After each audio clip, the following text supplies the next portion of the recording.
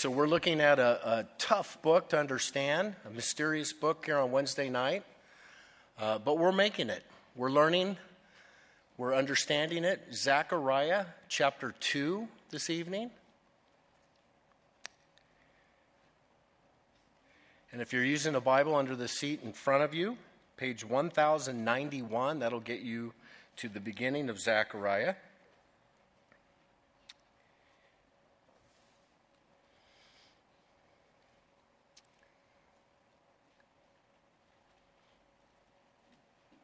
Love to have you read along. Father, I pray as we turn our attention to your word, that you would give us wonderful insight into it, greatly encourage your people by the plan that you have.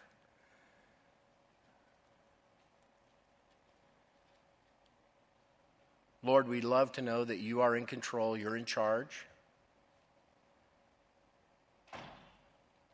And we see that so clearly in your word. Bless our time together in Jesus' name. Amen. Amen. So remember, in about 539 BC, Zechariah came back to the city of Jerusalem out of captivity from Babylon, and he came with guys like Zerubbabel and Joshua, the high priest, and later Ezra and Nehemiah would show up. And when they arrived in Jerusalem, Jerusalem was a pile of rubble. It had been completely destroyed, and their job was to rebuild the city, rebuild the temple, rebuild all of the different buildings in the city of Jerusalem, and rebuild the walls around the city of Jerusalem. Zechariah was raised up to encourage those Jews to do that work. He was a prophet, and the Lord used him to encourage the Jews. And the Lord actually gave Zechariah the prophet 8 visions on one night, which he then delivered to those Jewish people. All of them meant to encourage them. We looked at the first 2 visions last week. Tonight we're going to look at the third vision recorded here in chapter 2. And in this vision, God says to his people through Zechariah, I have huge plans for the city of Jerusalem. I'm going to accomplish something big time in Jerusalem. So look at the vision, verse 1, Zechariah chapter 2. Zechariah says, Then I raised my eyes and looked, and behold, a man with a measuring line in his hand. So I said, Where are you going? And he said to me, To measure Jerusalem, to see what is its width and what is its length. Now that right there, that part of the vision would have been so encouraging to the Jews there. There's a surveyor. He's going to be able to measure the length and width of the city. Jerusalem's going to be rebuilt. Awesome, let's get to work. But look what he goes on to say, verse 3. And there was the angel who talked with me going out, and another angel was coming out to meet him, who said to him, Run, speak to this young man, saying, Jerusalem shall be inhabited as towns without walls, because of the multitude of men and livestock in it. For I, says the Lord, will be a wall of fire all around her, and I will be the glory in her midst. So, you see what happens. This guy's going to go measure the city. An angel says to the other angel, Wait, go stop that guy. Tell him he doesn't need to measure the city. Those measurements are going to be outdated soon. Jerusalem is going to be massive. Massive. It's going to be towns within the city of Jerusalem. Many multitudes of people will live in Jerusalem. Livestock will fill Jerusalem. In other words, it'll be this prosperous city. There won't need to be any walls, God says, because I'll be their firewall. I'll be the wall around, and I will exist right there in the midst of Jerusalem. All right. Verse 6. The vision continues. Up, up, flee from the land of the Lord, north, says the Lord. For I have spread you abroad like the four winds of heaven, says the Lord. Up, Zion, escape, you who dwell with the daughter of Babylon. For thus says the Lord of hosts, He sent me after glory to the nations which plunder you, for he who touches you touches the apple of his eye. For surely I will shake my hand against them, and they shall become spoil for their servants. Then you will know that the Lord of hosts has sent me. Sing and rejoice, O daughter of Zion, for behold, I am coming, and I will dwell in your midst, says the Lord. So here's another promise.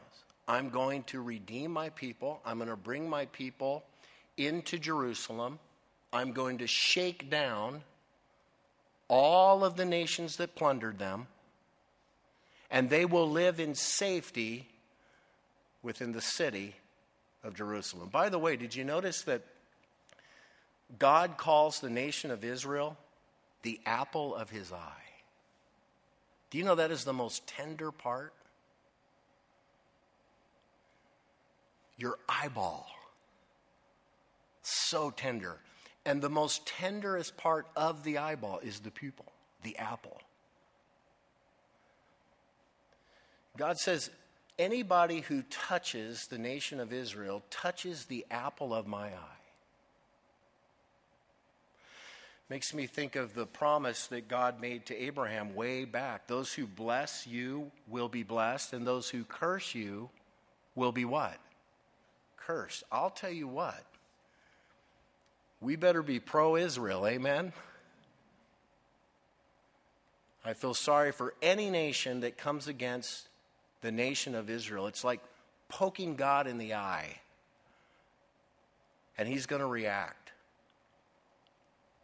So, this is an incredible promise about this massive Jerusalem and the Jews coming back. Now, you remember last week I told you about this phenomena of Old Testament prophecy. Many of the Old Testament prophecies are like looking through a bifocal lens. There's a near-sighted fulfillment, and then there's a far-sighted fulfillment. And you see that right here in this vision. In the near term, God will be bringing Jews back from Babylon. Remember, they were taken captive there. So he says, up, up, flee from the land of the north. That's where Babylon was. Escape, you who dwell in the daughter of Babylon. So God is saying, get back to Jerusalem. And God is saying, we're going to rebuild that city and that temple, and that was fulfilled. But there's much more to this, as you just read. There's this idea of this massive Jerusalem that's coming one day, and all of these Jews being safe within it. And look at verse 11. Many nations shall be joined to the Lord in that day, and they shall become my people, and I will dwell in your midst. Then you will know that the Lord of hosts has sent me to you, and the Lord will take possession of Judah as his inheritance in the Holy Land, and will again choose Jerusalem. Be silent, all flesh, before the Lord, for he is aroused from his holy habitation. So, the vision continues to go on to explain that in this massive city of Jerusalem, many nations other than Israel will be safe within those walls and will be joined to the Lord. So Gentile nations. Now that has never happened in history. So the long-term picture of this prophecy is that there is coming a time when there's going to be a massive city of Jerusalem. The Lord will be present in the city of Jerusalem. He'll protect the city of Jerusalem, and it will be filled with his people, Jewish and Gentile, from every nation. Now, that has not happened in history. So when will this happen? Well, this is one of the many prophecies that you find in the Old Testament that point forward to what theologians call the millennial reign of Jesus Christ. The Bible clearly predicts that one day the city of Jerusalem will be the capital city of the entire world. And Jesus Christ will literally reign upon that throne for 1,000 years and govern and rule all of planet Earth. And Gentiles and Jews alike will be safe and secure in that kingdom. And you find this all over the Old Testament. Isaiah says, "Now it shall come to pass in the latter days that the mountain of the Lord's house shall be established on the top of the mountains and shall be exalted above the hills. All nations shall flow to it. Many people shall come and say, 'Come and let us go up to the mountain of the Lord, to the house of the God of Jacob. He will teach us his ways, and we shall walk in his paths. Out of Zion shall go forth the law and the word of the Lord from Jerusalem. He shall judge between the nations and rebuke many people. They shall beat their swords into plowshares and their spears into pruning hooks. Nation shall not lift up sword against nation, neither shall they learn war anymore." That all describes what's coming. The millennial kingdom, the literal 1,000-year reign of Christ on the throne in Jerusalem. Isaiah 11 speaks of those times. "The wolf shall dwell with the lamb. The leopard shall lie down with the young goat. The calf and the young lion and the fatling together. A little child shall lead them. The cow and the bear shall graze. Their young ones shall lie down together. The lion shall eat straw like the ox. The nursing child shall play by the cobra's hole, and the weaned child shall put his hand in the viper's den. They shall not hurt nor destroy in all my holy mountain, for the earth shall be full of the knowledge of the Lord as the waters cover the sea."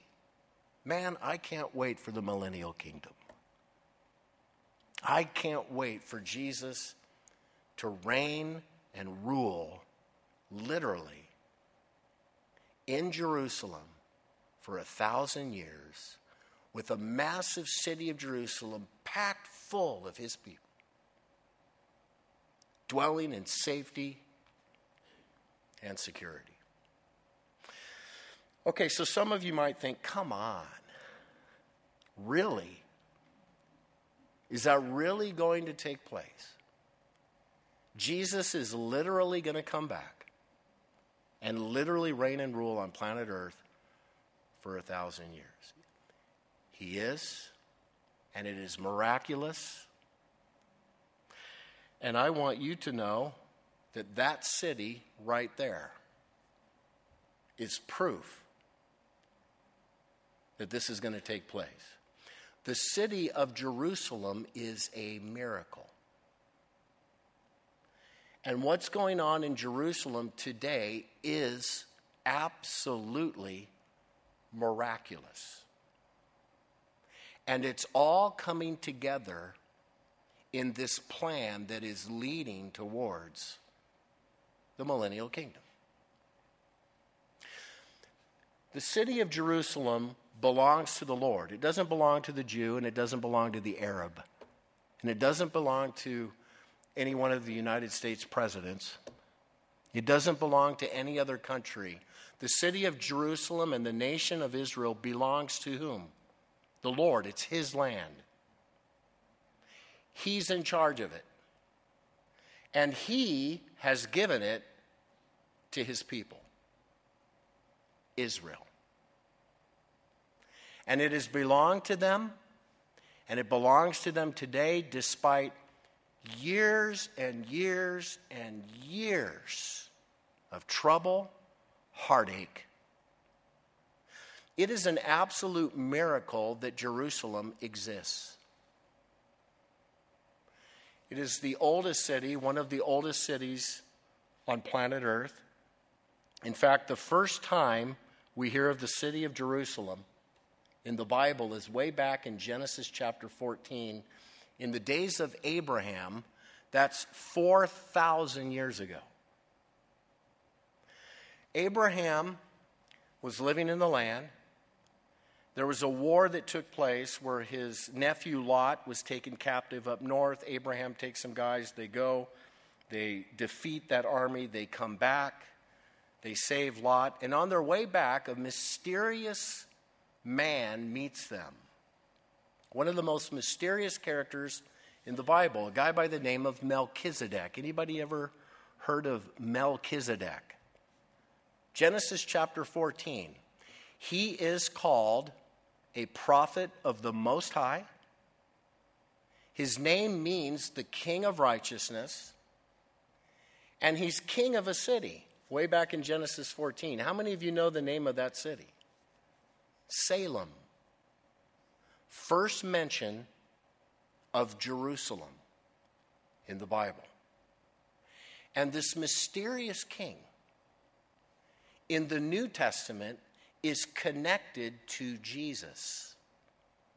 And everything about Melchizedek points to Jesus. In fact, many Bible scholars, and I would agree with them, believe that Melchizedek is a pre-incarnate appearance of Jesus Christ in the Old Testament.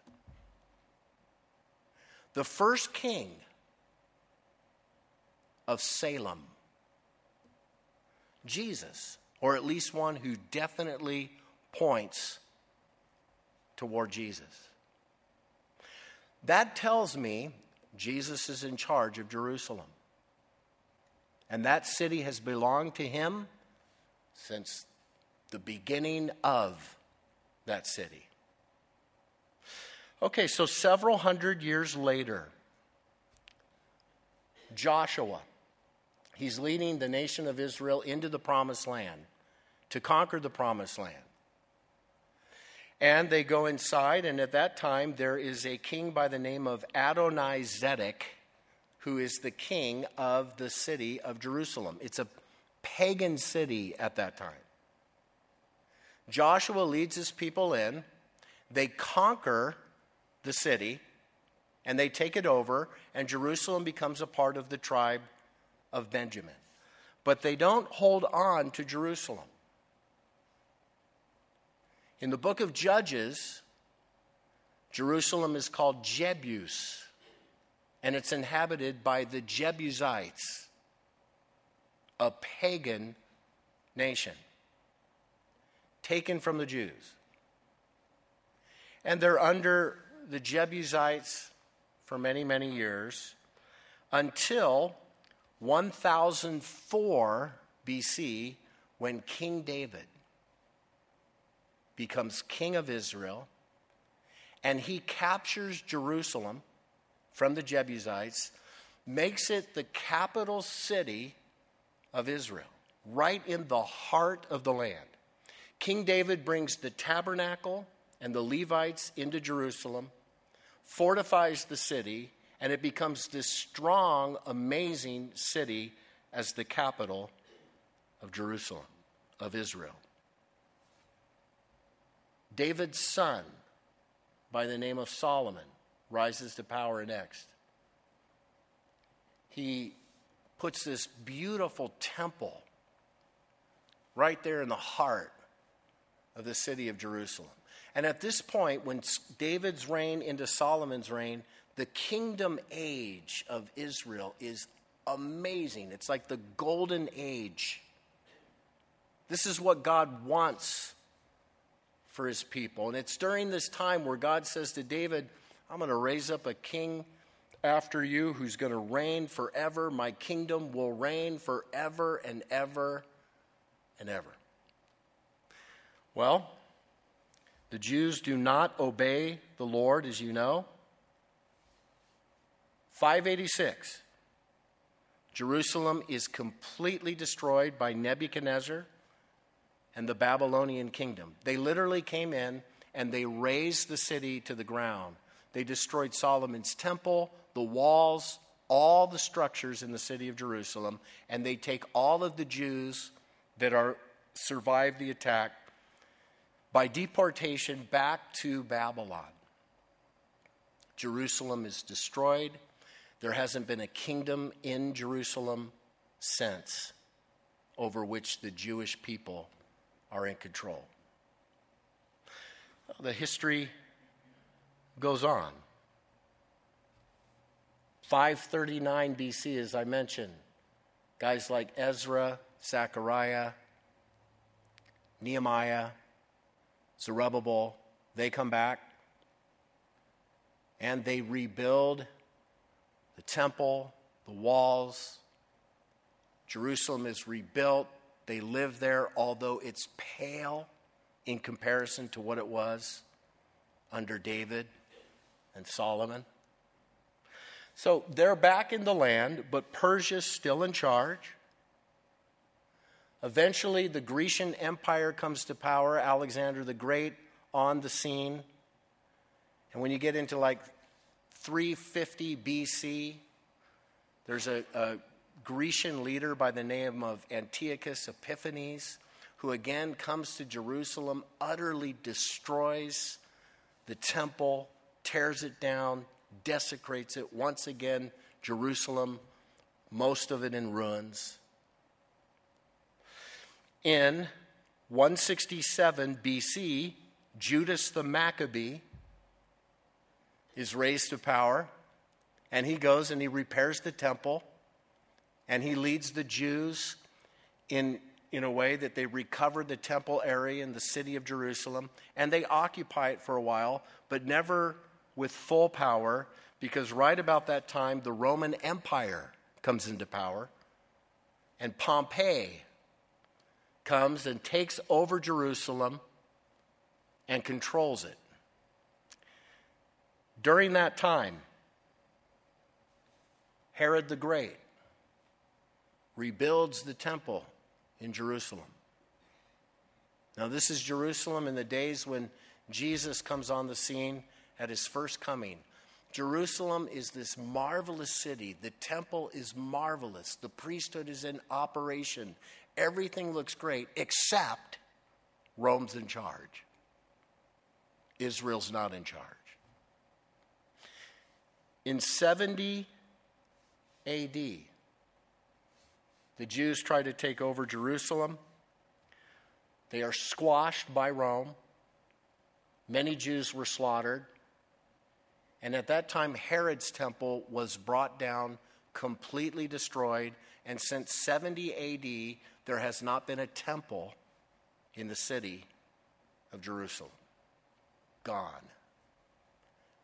Many Jews were scattered. In 135 AD, the Jews tried to rebound and retake Jerusalem. They were utterly crushed. And at that point, Jews were kicked out of Jerusalem and nobody was allowed back in. No Jew was allowed back in. And Rome rebuilt a Roman city over the city of Jerusalem and even put some of their blasphemous idolatry right there on the Temple Mount. Nation of Israel scattered abroad.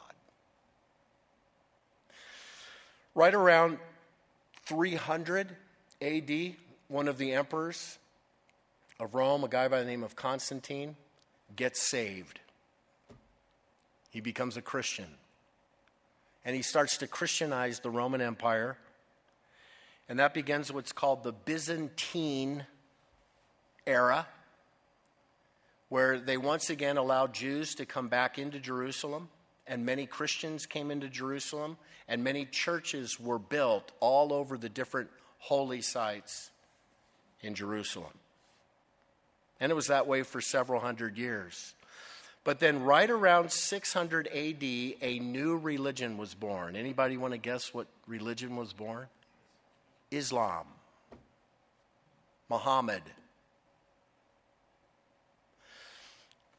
The Muslims took over the city of Jerusalem in 637 AD, and they held it for the next 350 plus years.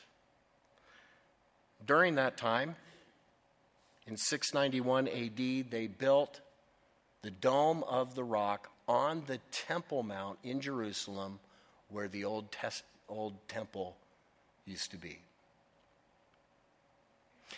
1099, the Crusaders come to power. You heard of the Crusaders? Now, these are the Christians, very misguided Christians, who got it in their head that they're going to take Jerusalem, and they went to Jerusalem, and they took it, and they slaughtered Muslims, and they slaughtered Jews, forcing a political Christianity upon the Holy Land. That, by the way, is still why Jews to this very day have a hard time accepting Christians, because of the Crusaders. And that was done for a couple of hundred years. In 1180 CAD, the Muslims again take over and maintain control of Jerusalem for the next several hundred years until 1917 AD. Now, all this history, Jerusalem was destroyed and rebuilt over the last 2,500 years. Every time the Muslims were in charge, they'd go into the city and destroy all the synagogues and the churches. Then when the Christians would come on board, they'd go in and destroy all the mosques and build new churches. Back and forth, back and forth, back and forth. Jerusalem has been completely razed to the ground 17 times. It's been besieged at least 50 times, attacked and the exchanging of hands close to 100 times throughout all of history. Ancient Jerusalem lies buried from 30 to 100 feet below the level of the present city. It's a wonder it even exists. As World War I began to close, 1917, British takes control of Jerusalem, and the British mandate is imposed. And under that mandate, Jews were allowed to come back in and actually live in the city of Jerusalem. May 14th, 1948, a date that every Christian should know. The state of Israel was born again in the land of Israel. Now, when that state was born, Israel was immediately attacked on all sides by the Arab nations. They were able to hold off and actually capture more ground. However, under the government powers to be, Jerusalem was not given to Israel at that time. They had to share it. Jerusalem was split in half. And Israel was given half, and Jordan was given another half. Well, 1967, a war took place that's called the 6-Day War. Again, Jerusalem was attacked on all sides, and they won. They defended their homeland, and during that time, they captured the entire city of Jerusalem. Jerusalem became the capital city of Israel just really a few years ago, 1967. Then in 1973, another war, the War of Yom Kippur. On the holiest day of the year, Jordan and other nations again attacked, and again Israel defended, I believe, by help from God himself. And they were able to expand their city and their land again. And so today,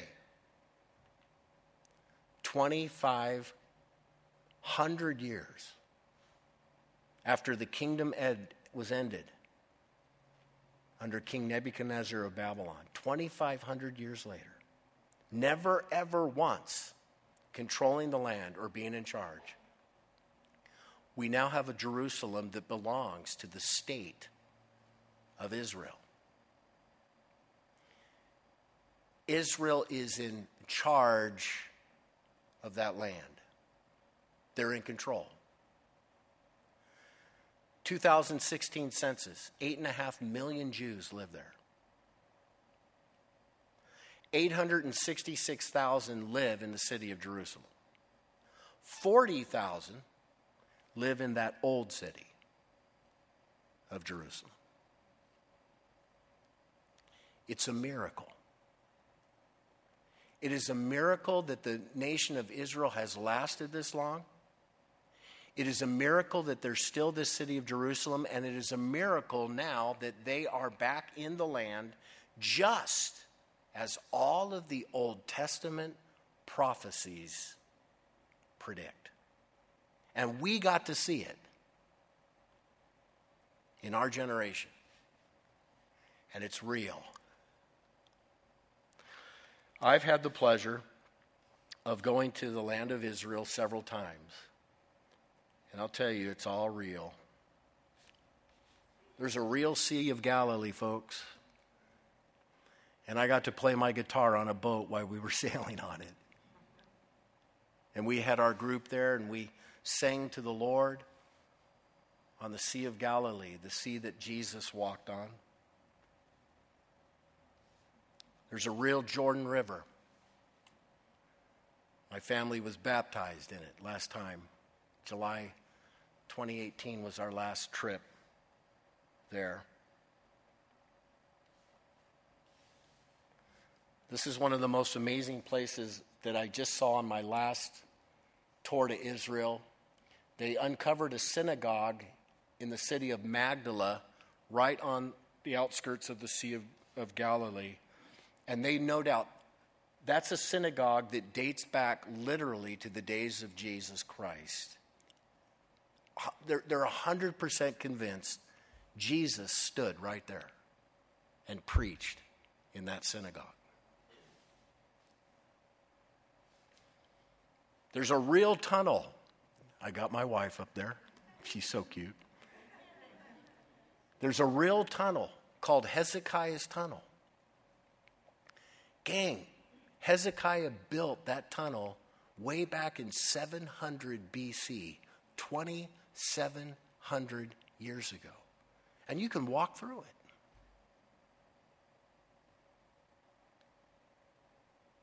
It's all there. In the city of Jerusalem, you'll find a room that looks like the upper room, in which the disciples met with Jesus. Outside the city of Jerusalem, there's the Garden Tomb. And it's a tomb that dates back to the day, it very much like the very tomb that Jesus would have been laid in. And that's my son checking it out. But by far, the most amazing moment to me is when you sit on the Mount of Olives and you look at the city of Jerusalem. and you think of all that's happened and all that it has become.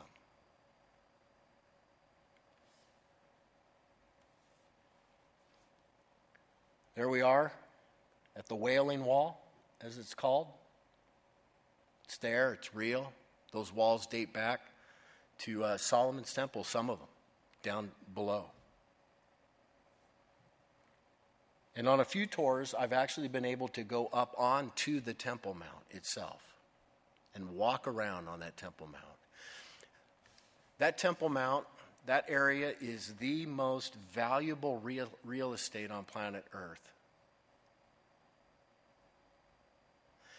It is the holiest site for 3 world religions: Judaism, Christianity, and Islam. And it is still the center of world controversy. And it continues to be this constant hotspot. So, Jerusalem is what it is today. The Jews are back in the land. And it is absolutely poised, ready to become that millennial kingdom. The Bible teaches that when Israel's back in the land, they'll be surrounded by countries that hate them. Check. They'll be speaking their old language, Hebrew. Check.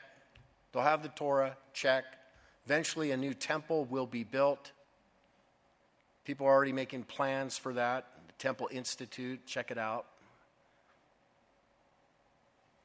The Bible teaches that it will become the center of controversy on the world stage. Eventually, there's going to be an antichrist that comes on board, gets peace in the Middle East, right there in Jerusalem, brings everyone together, and then eventually he'll break his treaty with Israel, show his true colors, desecrate the temple once again.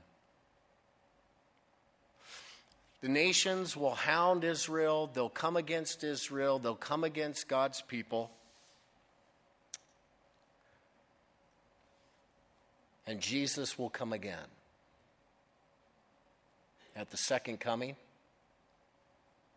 he will destroy the Antichrist. And Jesus Christ will set up his millennial kingdom.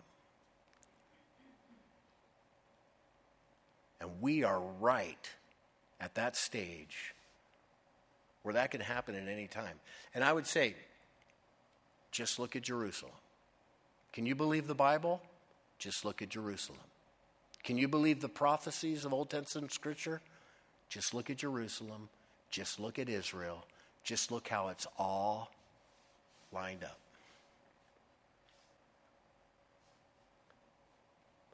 Wonderful city. Going all the way back to 519 BC when Zechariah gives this prophecy. Jerusalem, big plans. Now, my brother and sister in Christ, you can count on it. The Lord is going to keep his word. The Lord is going to do this. And it's very important that we're on his side. Amen? So, you remember Jerusalem for all of this, but don't forget one of the greatest events that also took place in Jerusalem 2,000 years ago.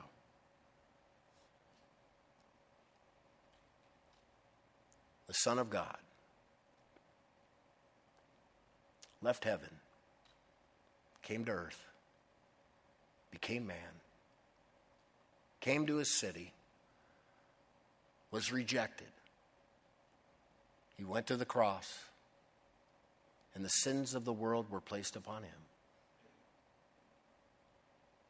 And he died in the place of sinners and rose again the third day so that we could be forgiven. Everything about Jerusalem, the plan of salvation, the plan of redemption, the coming kingdom. In fact, the second time Jerusalem is mentioned in the Bible, I skipped that on purpose. First time was Salem, right? Melchizedek. Second time that Jerusalem is mentioned in the Bible is when God commands Abraham to go to Mount Moriah to sacrifice his one and only son Isaac. You remember that story? The test? Right there. And of course, Abraham was going to go through with the test, and the knife's up, and he's going to slay, and God says, hold it. You've passed the test. The Lord will provide himself a lamb in that very place. And 2,000 years later, Jesus Christ shows up. Everything about Jerusalem is special. Now, tonight we are seated at the communion table. And I want you to remember all that God has done and all that he's going to do, but I specifically want you to remember what he did at Jerusalem 2,000 years ago. Would you bow your heads with me and close your eyes?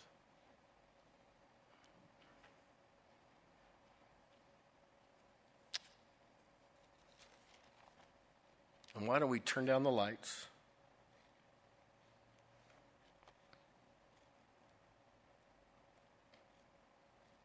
The guys that are going to help me distribute, come on up.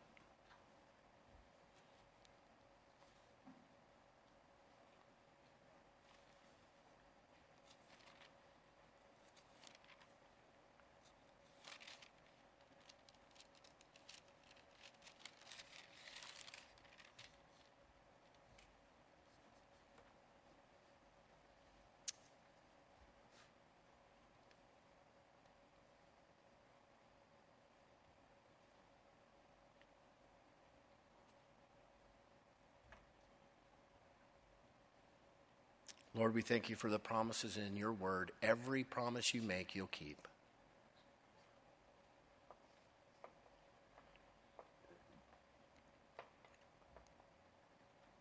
We thank you for the victory that is ultimately coming.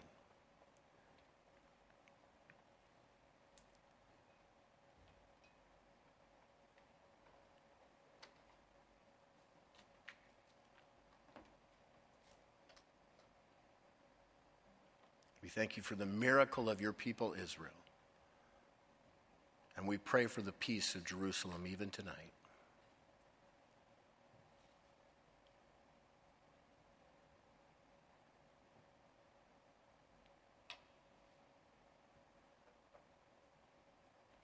And Lord, we're so thankful tonight in your mind's eye from the very beginning, before the foundations of the earth were formed.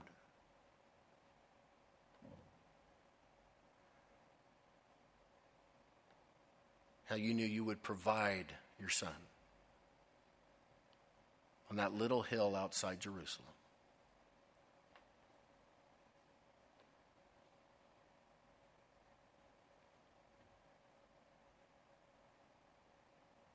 How you have provided the way for us to be saved for real.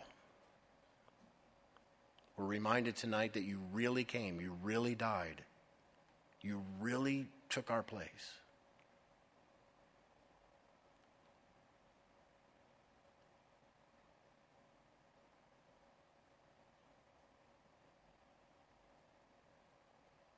As we take these elements, we remember your great sacrifice. It makes us want to serve you, worship you, live for you.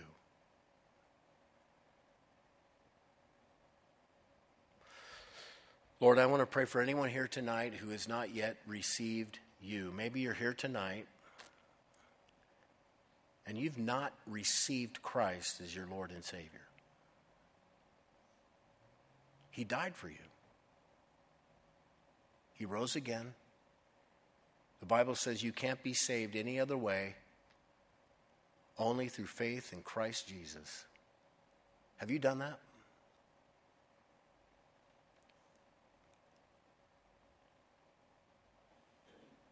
I would invite you right now, if you have not yet received Christ as your Lord and Savior, before you partake of communion,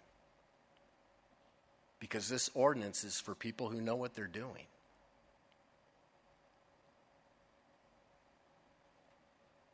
In partaking of this communion, you recognize what Christ has done, and you've placed your faith in him, and you take these elements in remembrance of him. So I would invite you, if you have not yet received him, that you do so right now. And if that's you, just in the quietness of your heart.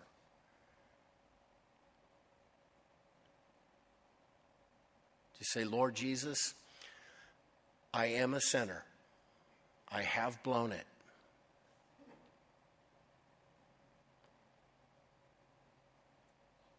And I thank you that you have made a way for my sins to be forgiven. Thank you for dying on the cross for my sins and rising again that third day. And I invite you to be my Lord. Wash away all my sins. Make me a part of what you're doing.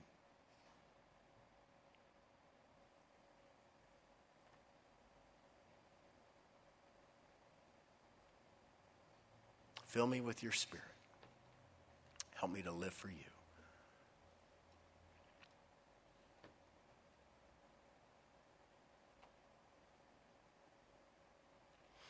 Okay, we're going to pass out these elements, and I would ask that you just remain seated in a time of reverence. If you're, thank the Lord for who he is, what he's done, what he's going to do. It's always a good time at the table if there's things that you need to change in your life, that you would come to the Lord with that. Ask him to help you be a better witness for him. We're going to pass these out. We'll all partake it together as one body. So hold on to it, and we'll take as a church family.